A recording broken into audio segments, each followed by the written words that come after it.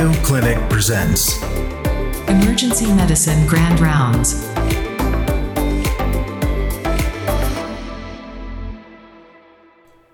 Hello and welcome to the Always On EM podcast. My name is Venk Bellamkonda. I'm one half of the duo that is behind this show.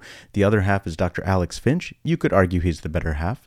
And you are joining us mid-month, mid-February 2023. Amazing how much of the year has already passed. And if you're like me, you enjoyed the Super Bowl just recently and are ready to learn something else. And that is why we are bringing you another Grand Rounds episode. Today, we have a special guest from Emory University, and I want to share a little bit of the background behind how we decided to invite her. In particular, we have a wonderful training program here at Mayo Clinic in Rochester, Minnesota, and it's wonderful because of the people.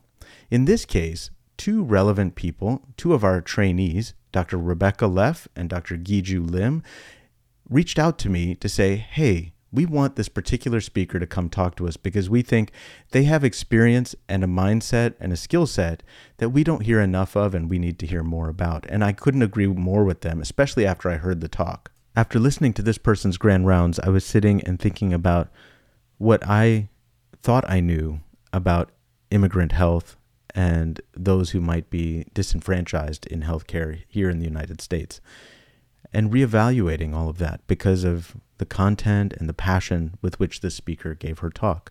And I was immediately certain that I needed to share this with the world, with all of you. And so it is an incredible honor to introduce Dr. Amy Zeidan to all of you. She lives to serve the people most in need and has demonstrated that consistently. She's currently assistant professor at Emory University School of Medicine and works clinically at the landmark Grady Memorial Hospital in Atlanta, Georgia. She got her medical degree at George Washington University School of Medicine and Health Sciences and did an emergency medicine residency at the Hospital of the University of Pennsylvania. She completed an ultrasound fellowship at the University of Kentucky and is currently co-director of the Georgia Human Rights Clinic and co-founder of the Society of Asylum Medicine, and has conducted forensic medical evaluations for more than 60 asylum seekers, including those who are detained. Her research focuses on barriers to acute care for refugees, immigrants, and asylum populations.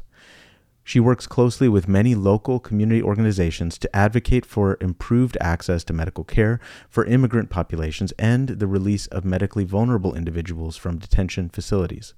She is an active member of the Society of Academic Emergency Medicine's Academy for Women in Academic Medicine, serving on their executive board for over 4 years, and additionally has interests in gender inequities in academic medicine. Overall, like I said, she has devoted her life to uplifting those that are impoverished or disenfranchised by systemic care or systems in general. And it is an incredible honor and pleasure to learn from her and listen to her as she spotlights immigrant health. Of course, I'm not blind to the fact that when we talk about immigration and immigrant health and the care of people who are in need, sometimes personal beliefs, faith, and politics can get involved, and that can create tension. I would ask everyone to come to this table or this virtual table with the mindset that we have a unifying goal, which is to uplift the healthcare of the people that share this world with us. And if we keep that unified and shared vision in mind, I think we can all learn a lot from Dr. Zeidan, regardless of our personal background and beliefs. As always, as you're listening to this and other pieces of content from Always On EM, if you find it valuable, we would greatly appreciate it if you could tell others around you about the podcast so that they can listen too. And don't forget to like, comment, and follow us on whatever platform you're using. Okay, without any further delays, Dr. Zeidan, the stage is yours. Thank you. Thank you so much for inviting me to join you all. This is a topic that is very important to me, and I'm excited to share some of the things that I have learned over the past many years about the health and health rights of immigrants.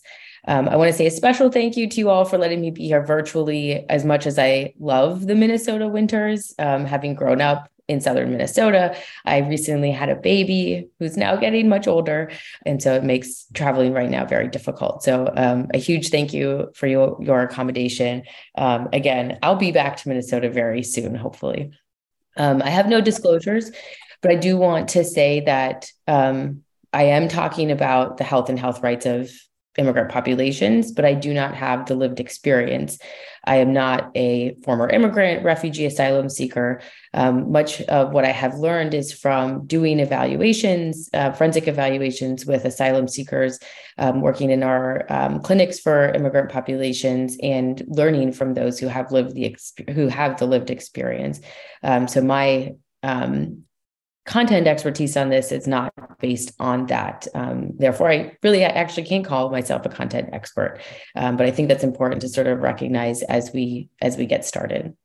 So the objectives that were shared with you that we'll discuss include exploring the socio-political context of the U.S. immigration system, including immigration detention, discuss the barriers to care faced by immigrant populations, and consider the role of EM physicians in supporting the health rights of immigrants, both in the emergency department and outside of the emergency department. So I like to start this talk with just thinking about definitions and pathways. And really the best way to say this is it's really complicated. So I think, what we hear about sort of in the news and in the media are terms that are used interchangeably, even though they're not necessarily interchangeable. So I want to start out just kind of going through a few of these terms. And again, these are not terms that I have picked or that I support, but they're really based on a legal framework, which is sort of how immigration has been designed in this country, for better or for worse. And so a lot of these define a legal status or a legal pathway and may not be the most person-centered terminology, but I think it's important that we sort of recognize what these terms mean and sort of how they're used, just so we really understand what that means in terms of healthcare access, and how that applies to us in the emergency department. So generally, we kind of use the term immigrant, migrant, foreign-born to describe anyone who was born outside of the United States who has migrated to the United States. Somebody who is unauthorized or undocumented means that they do not have a legal status at that time. Somebody who has refugee status has been designated refugee status in a different country, meaning they applied while they were in their home or host country, were granted refugee status, and arrived to the United States on that refugee status, which is a protected status, and accessible for that person to become a green card holder, a permanent resident, and then a naturalized citizen. Whereas an asylum seeker is also someone that is similar to a refugee in that they have faced persecution for a variety of reasons, but they aren't granted or may not have applied for refugee status prior to coming to the United States. So that person enters and has to go through asylum proceedings, which can take many years and is quite complicated, and really the percentage of approval for those who then become asylees is quite low. And so an asylee is then someone who has actually been granted asylum status after an oftentimes many-year process. You may hear about U visa, T visa, VAWA cases. U visas are for those individuals who have have not a non-legal status, who are a victim of a crime, and go through court proceedings to then be protected under that status. T visa are for those individuals who are survivors of human trafficking. And VAWA cases are violence against, it's violence against women, but it's not specifically for women, but it's essentially somebody who has been victimized in a relationship and has protected status in the United States. And then there's all these other statuses that we hear about that we won't go into great detail, but really the emphasis is that they're they're temporary, they're not permanent. And so many of these are in limbo, or mean that this person can have a temporary protected status for a few years, and then that's a bridge to something else. But oftentimes that bridge, as we've seen with DACA, is again temporary, it's not permanent. And then there's multiple different types of visa holders. For those who have a specific status, like refugees, for example, they can then, after a certain period of time, become a permanent resident, and then after a certain period of time, become a naturalized citizen. It's usually 5 years as a permanent resident. So that's just a really, I think, helpful way to kind of think about these terms and how complicated they are. And to complicate things even more, if we look even more closely at the asylum process, this top line here is specifically to the refugee process, which we've talked about a little bit. And I want to give a shout out to Minnesota as being a very welcoming state to the refugee resettlement process over the last probably 30 to 40 years. Looking up the recent stats, I think you all have over 100,000 resettled refugees in the state. And again, are kind of notoriously known in a good way throughout our Society of Refugee Healthcare Providers as being a very welcoming and innovative state for resettlement. So the last three pathways here really focusing on the asylum process. And I'm not going to go through this in great detail, but I think it kind of helps display the complicated process of this. I want to focus on kind of what happens at the border, because that's where we're hearing a lot of things in the news and have for the last many years. So the affirmative process is essentially somebody that enters on a valid visa, whether it's a visitation or a work visa. And those are honestly quite unlikely. Those are really hard to get. And for most people fleeing persecution, that is not something that you can easily come by. So if you kind of think about how this works at the border, when someone is fleeing persecution and enters at a U.S. border, in the past, what happened is they would undergo a credible fear interview and then usually would be released, not to a detention center or back to a different country, but released to await their trial, their proceedings. And what we've seen happen in the last few years is a lot of sort of unfortunate changes to this process. One being that the credible fear interview typically is done by trained asylum officers, and we've seen sort of less trained asylum officers doing these credible fear interviews and sometimes denying people and deporting people quickly. We've also seen that a lot of people are forced to go to immigration detention facilities with the increased use of immigration detention. And those facilities are often sort of deportation machines. And there's some concerns that the cases that go through the immigration court are, again, not really allowed a fair trial and don't really have great access to legal representation. So that's kind of the pathway. And again, I just wanted to highlight those important things because it just gets really complicated. And I think it's important that we understand the context of the environment that some of our patients coming to us may have experienced. Okay, so now for an even more complicated process, I really like this framework, thinking of sort of the sociostructural context, because it helps us better understand when we're taking care of this population and these individuals. It helps us better understand what got them to that point and what the barriers are they face sort of in the real world when they leave the emergency department.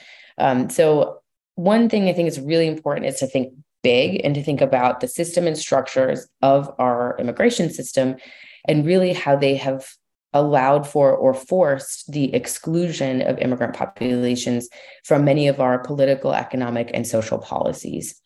So I'm going to give you a few examples of this. Thinking about both social, economic, and political policies. During COVID, the COVID-19 relief packages that were released by the federal government had stipulations, so most immigrant populations did not receive those benefits. So this is an example of, a population experienced the same difficulties as all of us during COVID-19 plus more, and were excluded from the very benefits that many of us had access to. Another example of this is a little bit more focused, but interesting, is the sort of recent federal policy or executive order in which the Biden administration excused or exonerated those who had possession of marijuana and were in justice involved or incarcerated because of that. But this did not apply to immigrant populations. And finally, where I live is home to me in Georgia. There are a number of really harmful policies, but one that I see not infrequently is that those who don't have legal status don't have access to a driver's license. And so what that means is they can't drive. And that can be a really challenging and stressful situation, especially during COVID-19.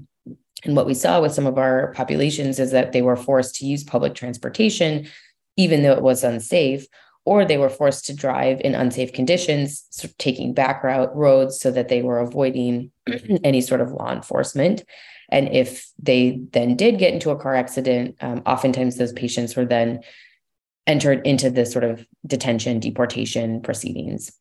So I think it's a really helpful way to kind of think about the big structures and systems of immigration that our patients face outside of the hospital, outside of the emergency department. And then if you look a little bit more narrower, thinking about social or structural determinants of health. So those are the things that affect where we live, work, and play. And I'll go through this in a little bit more detail, but that's kind of the more neighborhood effect of immigration alone being a social determinant of health. And then finally, thinking even more focused on sort of the individual, when we think about the term structural vulnerability, essentially what that means is that there is bias and disadvantage towards certain groups, which leads to exploitation and discrimination.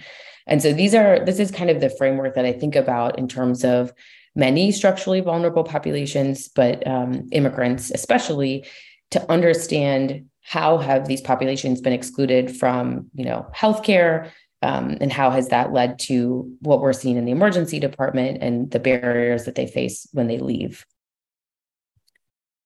So in thinking about kind of the systems and structures, I think another important thing is just looking at the last 10 years in which the discussion has been a lot more hostile. Under the Trump administration alone, there were over 400 anti-immigration related executive orders.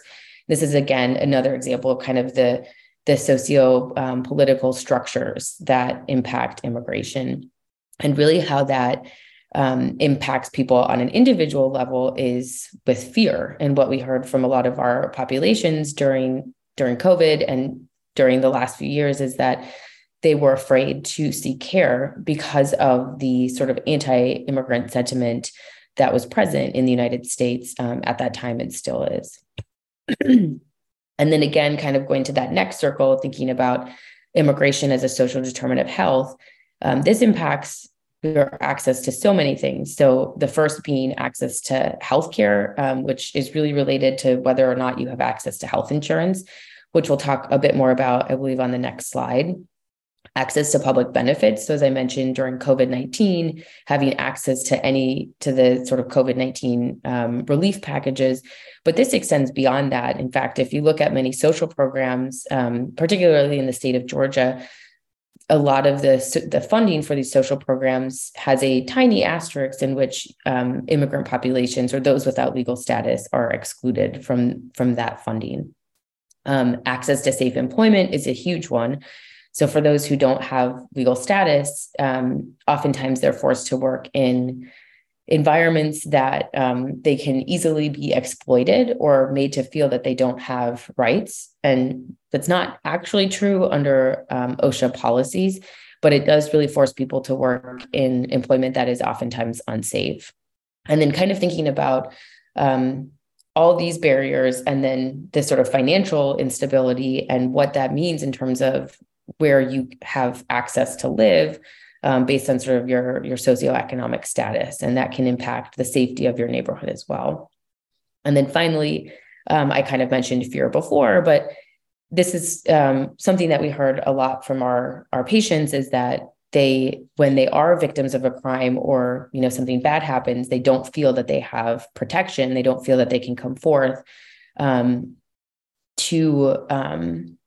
really explain, what happened or to report somebody because they're afraid that they will be discovered. And this unfortunately happened with a few of our asylum-seeking populations in which they were victims of or survivors of intimate partner violence, and they called to report the violent event and were then discovered essentially and went through the deportation proceedings. So now we have a little bit more kind of like a background or a framework. It kind of, I think, hopefully helps you understand, those are the barriers that people face outside of the outside of the ER, and how that can then impact the actual barriers to care before even coming to the emergency department. So I like to talk about healthcare access and what that means. And really, I think in this country, your ticket to healthcare access is through insurance. So looking at some of these different populations we've talked about, I wanted to go through what that means in terms of health insurance and health access. So for refugee populations, they have access to something called refugee Medicaid, which is equivalent to regular Medicaid for about 8 months. After that point, they are expected to apply for marketplace insurance or employment-sponsored insurance. There was a study that was done that looked at refugee populations a few years out and identified that many of those populations did not have any sort of insurance for a variety of reasons. One reason being that when their refugee Medicaid is ending, they usually get a notification that says, hey, your Medicaid is ending. Here are your next options. But oftentimes that's in English or, confusing because it can be a paper or an email or something that that person may not understand. And so we've had a lot of our patients say, I didn't understand. I didn't get a notice. I didn't know that this was ending. We've also had a lot of people say, I can't afford insurance through my employer because it's really expensive. So if you take, for example, Clarkston, Georgia, which is a city right outside of Atlanta, where most of our resettled refugee populations live, the average income or the average income for a family of four is somewhere between $30,000 to $50,000. And so if you think about taking your financial, any sort of money out of that for insurance, many people opt out of it because they say they couldn't afford it. So that's just kind of, I think the confusing process where it's, yes, you do have access to insurance, but like, what is that theoretical access? And so for a lot of our refugee populations, at least in Georgia, what that means is that based on their type of insurance, the sources of care that they're accessing tend to be federally qualified health centers, free clinics, or county-specific clinics, county-specific hospitals like Grady. For asylum seekers and those who are applying for other statuses, really you don't have access to insurance until potentially your work authorization, which comes 150 days after application for asylum, which is a long time to go without work and without health insurance. And again, many people may not have access to employer-sponsored insurance. So your health access then, again, similarly, is federally qualified health centers, free clinics, and the emergency department, and potentially emergency Medicaid. And then sort of similarly for those who don't have, who are undocumented, really their access to health insurance is incredibly minimal, depending on what state you are in. In Georgia, we don't have Medicaid expansion. In some other states like California, they do have special programs, but really your access to insurance is so limited that the places that you can access care tend to be federally qualified health centers, free clinics, emergency departments, and potentially emergency Medicaid for those who have more life-threatening conditions. So I think this slide is helpful to think about in terms of access, because what it tells me is that really the access is so limited that oftentimes the emergency department becomes an individual's medical home. And I think we have an opportunity as emergency physicians to really recognize that and advocate for that, because these are the populations that in reality we are frequently taking care of. So I want to transition and talk just a little bit about barriers to seeking care and then barriers to care for populations in the emergency department. And this is based off of a few studies that we did doing qualitative studies with refugee and immigrant populations and hearing from them sort of in their own words, what are the barriers that they have when seeking care? And this is also supported by evidence throughout the literature. So what a lot of our participants told us is that the U.S. healthcare system, as we know, is really complicated. And many people came from countries in which there's no such thing as an emergency department, or they were in a refugee camp for many years, and that was their experience with healthcare. And so that's kind of one of the first barriers, is really understanding, what the U.S. healthcare system is. And many people come to the emergency department not knowing it's an emergency department. And so that can be quite a jarring experience, as the emergency department can be in general, even if even if you are familiar with the healthcare system. Language barriers, as we know, are quite prevalent. And this goes not just to, actual language barriers when you're seeing a patient, but thinking about how someone would schedule an appointment. It's hard for me to schedule an appointment, and let alone, somebody who doesn't have an interpreter present for their phone call. So that can be a huge challenge for people just in terms of scheduling. Our participants also said that access to clinic is really limited based on where they're living, the distance to the clinic, their access to transportation to that clinic, going to a clinic that accepts their insurance, and going to a clinic that offers interpretation. And so what that means is, there may only be a few clinics that have all of those things that you can reliably access. And when we looked at this for our women's clinic at our refugee clinic in Philadelphia, we geo-mapped different clinics to where our patients lived, and essentially identified that where our women patients lived, there were clinic deserts, essentially, that they really didn't have access to women's health in the locations that they lived in. And then access to medications can be really challenging. Some people may not be familiar with prescription medications or sort of how that works, and have financial barriers to medications as well. Access to dental and specialty care is even more challenging, just thinking about the barriers to primary care. And then you add that dental and specialty care oftentimes requires different funding mechanisms, referrals, and even harder to get appointments. And finally, many of our patients said, it's not my priority right now. I just moved to a new country. My health is actually not my priority right now because I feel okay. I feel healthy. And so that can be a challenge, especially when your insurance is sort of limited to the first 6 to 8 months for refugee populations. So thinking about barriers in the ED and hospital, and these are more barriers that I think we as clinicians can control. One being interpretation. I think this is not, we're all sort of familiar with this, but I like to think about, it's not just me using an interpreter with my patient, it's everyone. It's, when people come in, oftentimes the registration, the text, everybody that's involved in that person's care may not be using interpretation. And so that makes understanding the encounter really confusing. There's also been studies looking at not necessarily immigrant populations, but non-English speaking or non-English language preference populations, demonstrating that these populations are much more likely to experience adverse events in the hospital, medication errors, longer lengths of stay, more postoperative complications, thereby meaning that the quality of care that these individuals receive is much lower than what we would expect. And then finally, as we've already sort of mentioned, barriers to insurance can really impact somebody's ability to follow up. And even having a place where people can go to follow up can be quite challenging, just as we saw with their ability to identify a medical home or primary care option.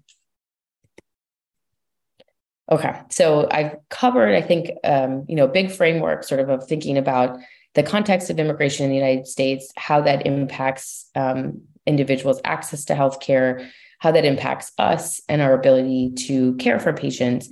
And I want to transition to just kind of end on talking about immigration detention. I can't talk about immigration without talking about detention, because it's, I think, such an widely used and an important part of sort of the experiences, sadly, that many people experience in the United States. So looking at immigration detention over the last 30 years, the number of immigration detention centers has increased dramatically, with a huge rise in the total number of individuals detained. And part of this is because Congress, and through executive orders, essentially mandated a daily status of over 30,000 people detained in facilities every day. And so it gets really complicated in terms of requirements, in that these facilities make money off of holding people in detention, and it sort of incentivizes the use of immigration detention. So we can see that these numbers have continued to go up. And kind of when I went through the pathway before for asylum seekers and those at the border, what we're seeing now is that many people who present to the United States fleeing persecution are more likely to be placed in immigration detention facilities. But this is also true for those who are living in the United States and potentially discovered, who then are sent to immigration detention facilities, and then ultimately, for the most part, kind of leads to deportation. What I think is really important to highlight is that the conditions in detention are equivalent to conditions in prison. They're really awful. The housing is really inadequate. The food is really inadequate. It's terrible hygiene.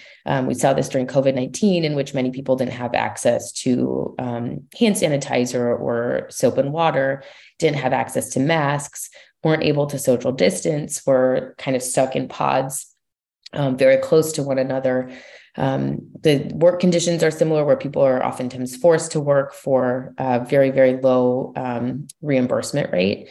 And then the detention facilities operate under civil law, which essentially means that you don't have access to a lawyer as one would in a criminal proceedings. And so legal access can be really, really challenging, especially considering that a lot of these facilities are located in rural areas where there just aren't a lot of legal support. And then, as I mentioned before, these are sort of high deportation machines where people are not really afforded due process because they're deported so quickly. And we've seen that a lot recently, especially in individuals who spoke out about conditions and their treatment. So the next bullet point is thinking about sort of medical mismanagement, neglect, and abuse. And I think this is where we come in as clinicians in really thinking about what are the medical rights of individuals in immigration detention and how are those being violated.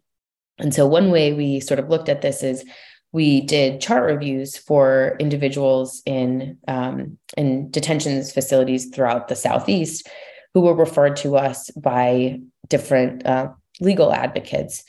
And in our review of medical charts, objectively identified a variety of medical neglect and mismanagement, just a few that you can see here. So we found that many people received an incorrect workup for a specific condition, were not appropriately referred to a specialist, received incorrect medications or treatments, and often had, in general, substandard operations in these facilities in which there were significant delays in care, limited oversight, and inconsistent documentation. So one way that I think I try to relate this to the emergency department, because people could say, why as emergency medicine physicians should we care about this? And I think one, because the rights of individuals are being violated, but also understanding the negative experiences that those individuals face in immigration detention and how that impacts their quality of care if they're able to get out, or if your patient has a family member or loved one in detention. But also, we looked at the number of 911 calls from an immigration detention facility in Georgia, and we found that there were actually a lot of calls. So this looked at a 5-year period, publicly available 911 calls. And we looked at how many calls occurred over that 5-year period. We found that in a 1 week period, there were at least 2 to 3 calls per week. So 70% of the days there were no calls, but about 30% of the days there were 1 or 2 calls, which again, there's no great comparison, but I think this is a lot. I think that 2 to 3 calls to EMS a week and then transport to the emergency department means that if you work in a facility close to these detention facilities, you are likely taking care of these patients, and it's important to understand the medical conditions that they face in their facility. So I think that's how, one thing to kind of relate it to the emergency department, given that we're oftentimes caring for these individuals, and the chief complaints or the reasons for the EMS call when we look through them were for high acuity conditions, as you would expect, what we see in the emergency department, chest pain, abdominal pain, syncope, shortness of breath, seizure. Our next step is to look through the actual EMS data to understand the severity of individuals upon arrival, the disposition, the interventions, and then hopefully, if we can, look through ED department databases by payer code to see the outcome of the individuals that were sent to the emergency department and potentially hospitalized. So I'm just curious if you all know if there's any detention centers in Minnesota, because again, you could say this doesn't really apply to us.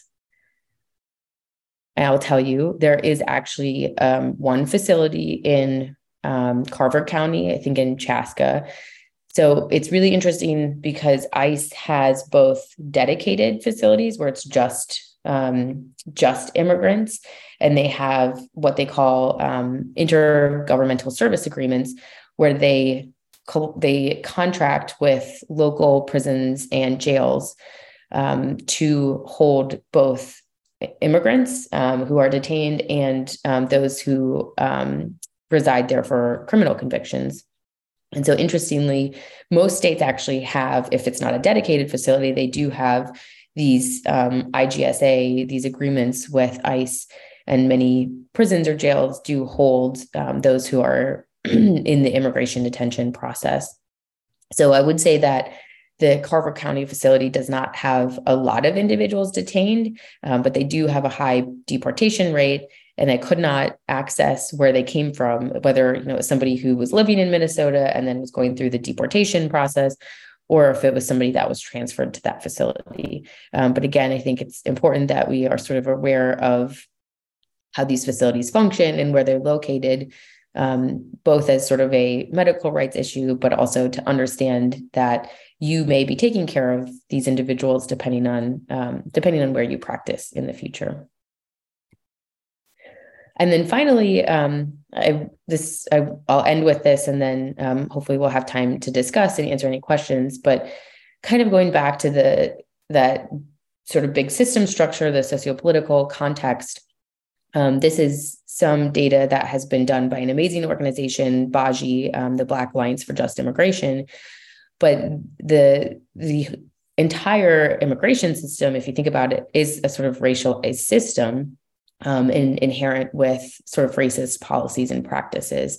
So if you just look at the data here, the percentage of individuals who are Black, who are unauthorized or undocumented is quite small, but the number of those facing detention on criminal grounds is quite high. And some of the reasons for that they have pointed to or explored include racial profiling, which we know often happens. And so kind of thinking about the immigration system being sort of riddled with racist policies is not that surprising, as we can see that play out in who is granted status, whether that's temporary status in the United States or other statuses. We've sort of seen that recently with resettlement processes for those seeking refuge from Ukraine, for example, and from other countries where they were potentially less likely to be granted protected status.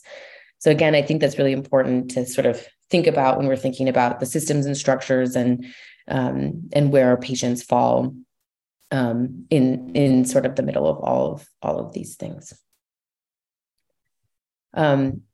I can't leave you without any good resources because I think these two are really essential resources. Now that I've sort of given you all this information and you're thinking to yourself, what can I do with it? There are some great toolkits that were developed for this reason, really to make your hospital system immigration informed and make it welcoming for immigrant populations. The first toolkit was developed by an amazing researcher who did a years-long study looking at how we can better welcome and protect immigrants in healthcare settings. So this is a toolkit I would highly recommend.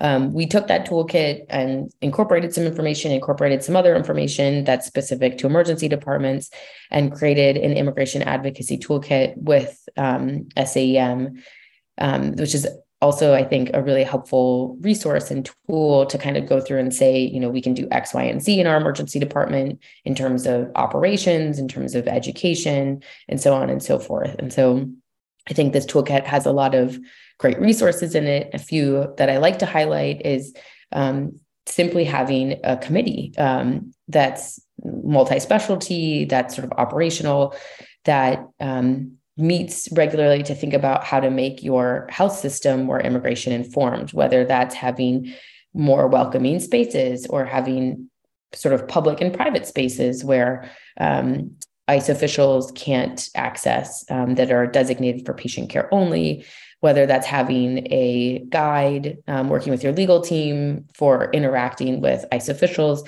There's tons of great resources in this toolkit. And so I would encourage you all to, if you're interested and want to do sort of more, that's, I think, a good place to start. So with that, I'd love to take any questions and discuss further. I know we covered a lot of ground, and like I said, it is quite complicated. So happy to answer any questions. Thank you so much, Dr. Zeidan. That was really wonderful and stuff we don't talk about very often. Folks online, you can just ask, and then in the room, Dr. Hami and I both have mics. Just raise your hand, and we can bring one to you. Dr. Leff, I know you were really interested to have Dr. Zeidan come here. Do you have any thoughts now you had a chance to talk with her? Well, thank you very much for agreeing to come and do this. I really appreciate it. Thank you for having me. I'd be interested to see, since your background being in Minnesota, if you have any specific thoughts in terms of integrating some of these recommendations into emergency departments in Minnesota specifically. Yeah, absolutely. So I'm going to start with kind of like a bigger picture and then narrow it more to the emergency department. So as I mentioned, Minnesota has done an incredible job in terms of refugee resettlement. I'm forgetting the website. I think it's based out of the University of Minnesota, but the U of M was actually one of the first to have a course on health for refugee populations. So I think there's already some existing work that has hopefully, infiltrated out of the Twin Cities and into more external sort of sources. But I think, it is at the forefront, I think, of a lot of the sort of policy-minded people in, at least in the Twin Cities, to be thoughtful about the policies and sort of economic and social policies in Minnesota that are welcoming to immigrant populations. One example of that is Minnesota has dedicated grant funding for individuals who were a health professional in their home country, who now face barriers to getting certification for that health profession, whether it be nursing, dentistry, medicine, et cetera. And so they provide funding for individuals who want to obtain U.S. specific certification. And that's just one, I know that's not specific to the emergency department, but I think that's one way that Minnesota has done a really great job in being a leader in this field. I think in the emergency department in Minnesota specifically, it kind of depends on where you work and what the population is. But I would say the first thing to look at is look at your resettlement agencies and understand what are the main populations that they provide services for, whether that's for those who are resettled or those who are resettled as refugees, or those who have who are non-refugees but resettled in the community. I'm not sure off the top of my head what the largest populations are in Rochester, but I think understanding that is really important so that you can make sure that the cultural and linguistic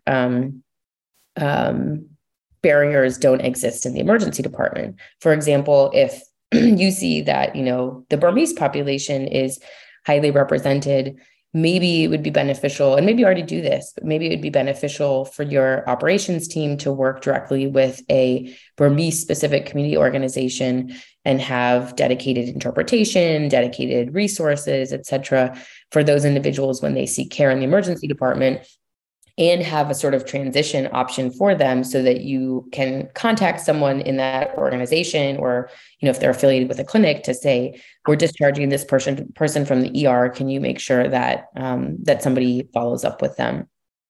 Another important thing that I think is not specific just to where you practice, but could be done everywhere, are medical legal partnerships. Having a lawyer as part of your medical team can help with a variety of health harming legal needs, but specifically immigration can be one of them, so that you can refer those people, those individuals who are, concerned about their status, concerned about how that relates to insurance.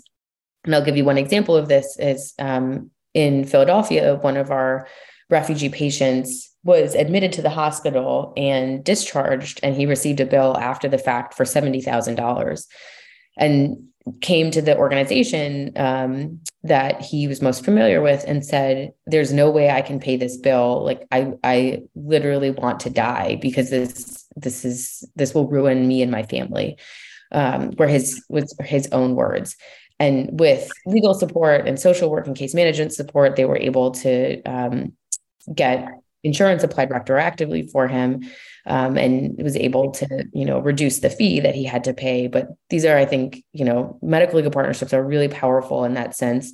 Having the advocacy and knowledge of a lawyer as part of the team can be life-changing for a lot of people. So that would be another recommendation. While we wait for other questions, Dr. Zeidan, I was curious, can you speak to the training program that you've built or that you've supported in Emory? How do you train your residents to be able to care for the underserved even better, in addition to the clinical experiences that you have? Yeah, that's a great question. So our human rights clinic, we started in 2019 and really focused on medical students, I would say, and residents are more than welcome to be involved in the clinic, but I would say sometimes their time is limited. And so we find different ways to plug them in. So our clinic is essentially an asylum clinic where we coordinate forensic evaluations for those seeking asylum. So we work with about 12 different local legal organizations and do coordination so that the client is connected with a clinician who can do a one-time medical, psych, or physical examination to document evidence of prior trauma, torture. And that can be really helpful for somebody's asylum claim. They're 2 to 3 times more likely to be granted asylum if they have that accompanying medical evaluation. So that's just another plug for clinicians to be involved in sort of human rights work specific to asylum seeking populations.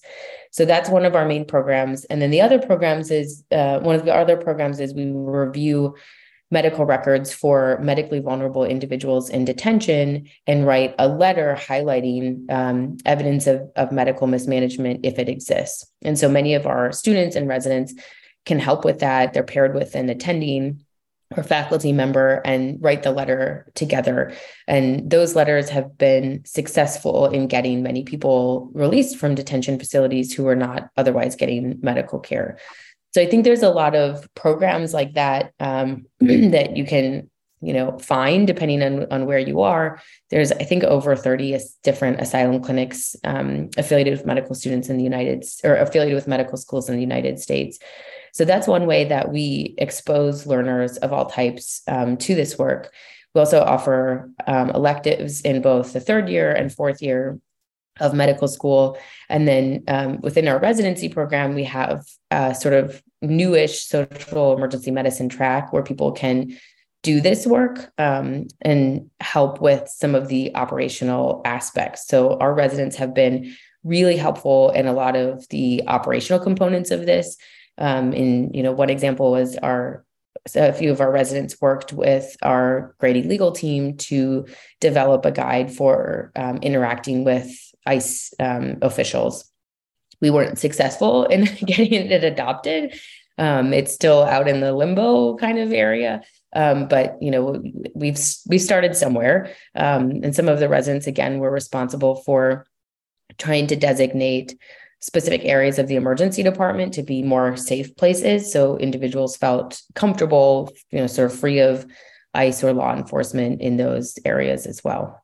I'm sorry, Dr. Leff has another comment. Sorry, I was just gonna the forensic asylum training that she mentioned is actually pretty doable. And if anybody wants resources to complete that, I have always an ongoing list of how to complete that, and so that you can, do that when you graduate residency. So just ask. And I would put in an extra plug for that, because as emergency medicine physicians, we are experts at evaluating trauma, both acute and chronic.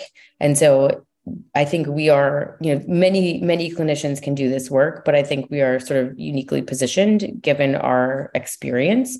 And so that evaluation, again, is a one-time evaluation in which you interview a client and do a physical evaluation to document physical findings of prior trauma. And it's not, I rely on my emergency medicine skills every evaluation that I do, because you really have to think through the mechanism of injury. How did this person get injured? Most of the time they weren't able to get medical care. So thinking about sort of the long-term sequela of those injuries. So it's really important. As Rebecca said, it is doable. I think if you do the training as a resident and you kind of start learning about it, and even maybe shadow an evaluation and then do one, that I think you're more likely than once you finish residency to be comfortable doing those evaluations on your own.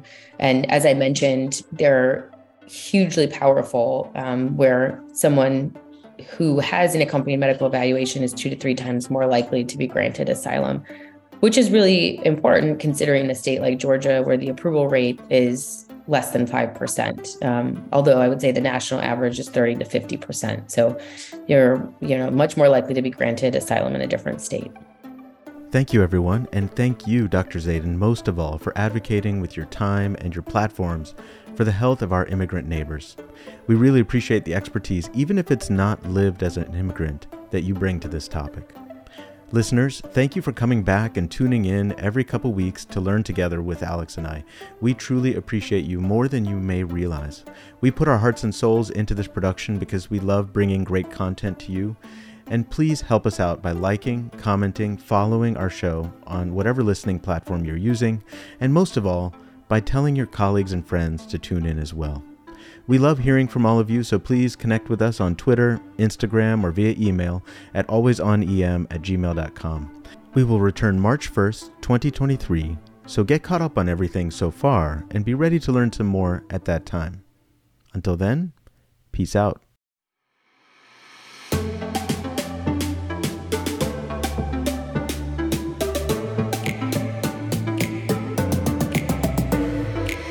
The Always On EM Podcast.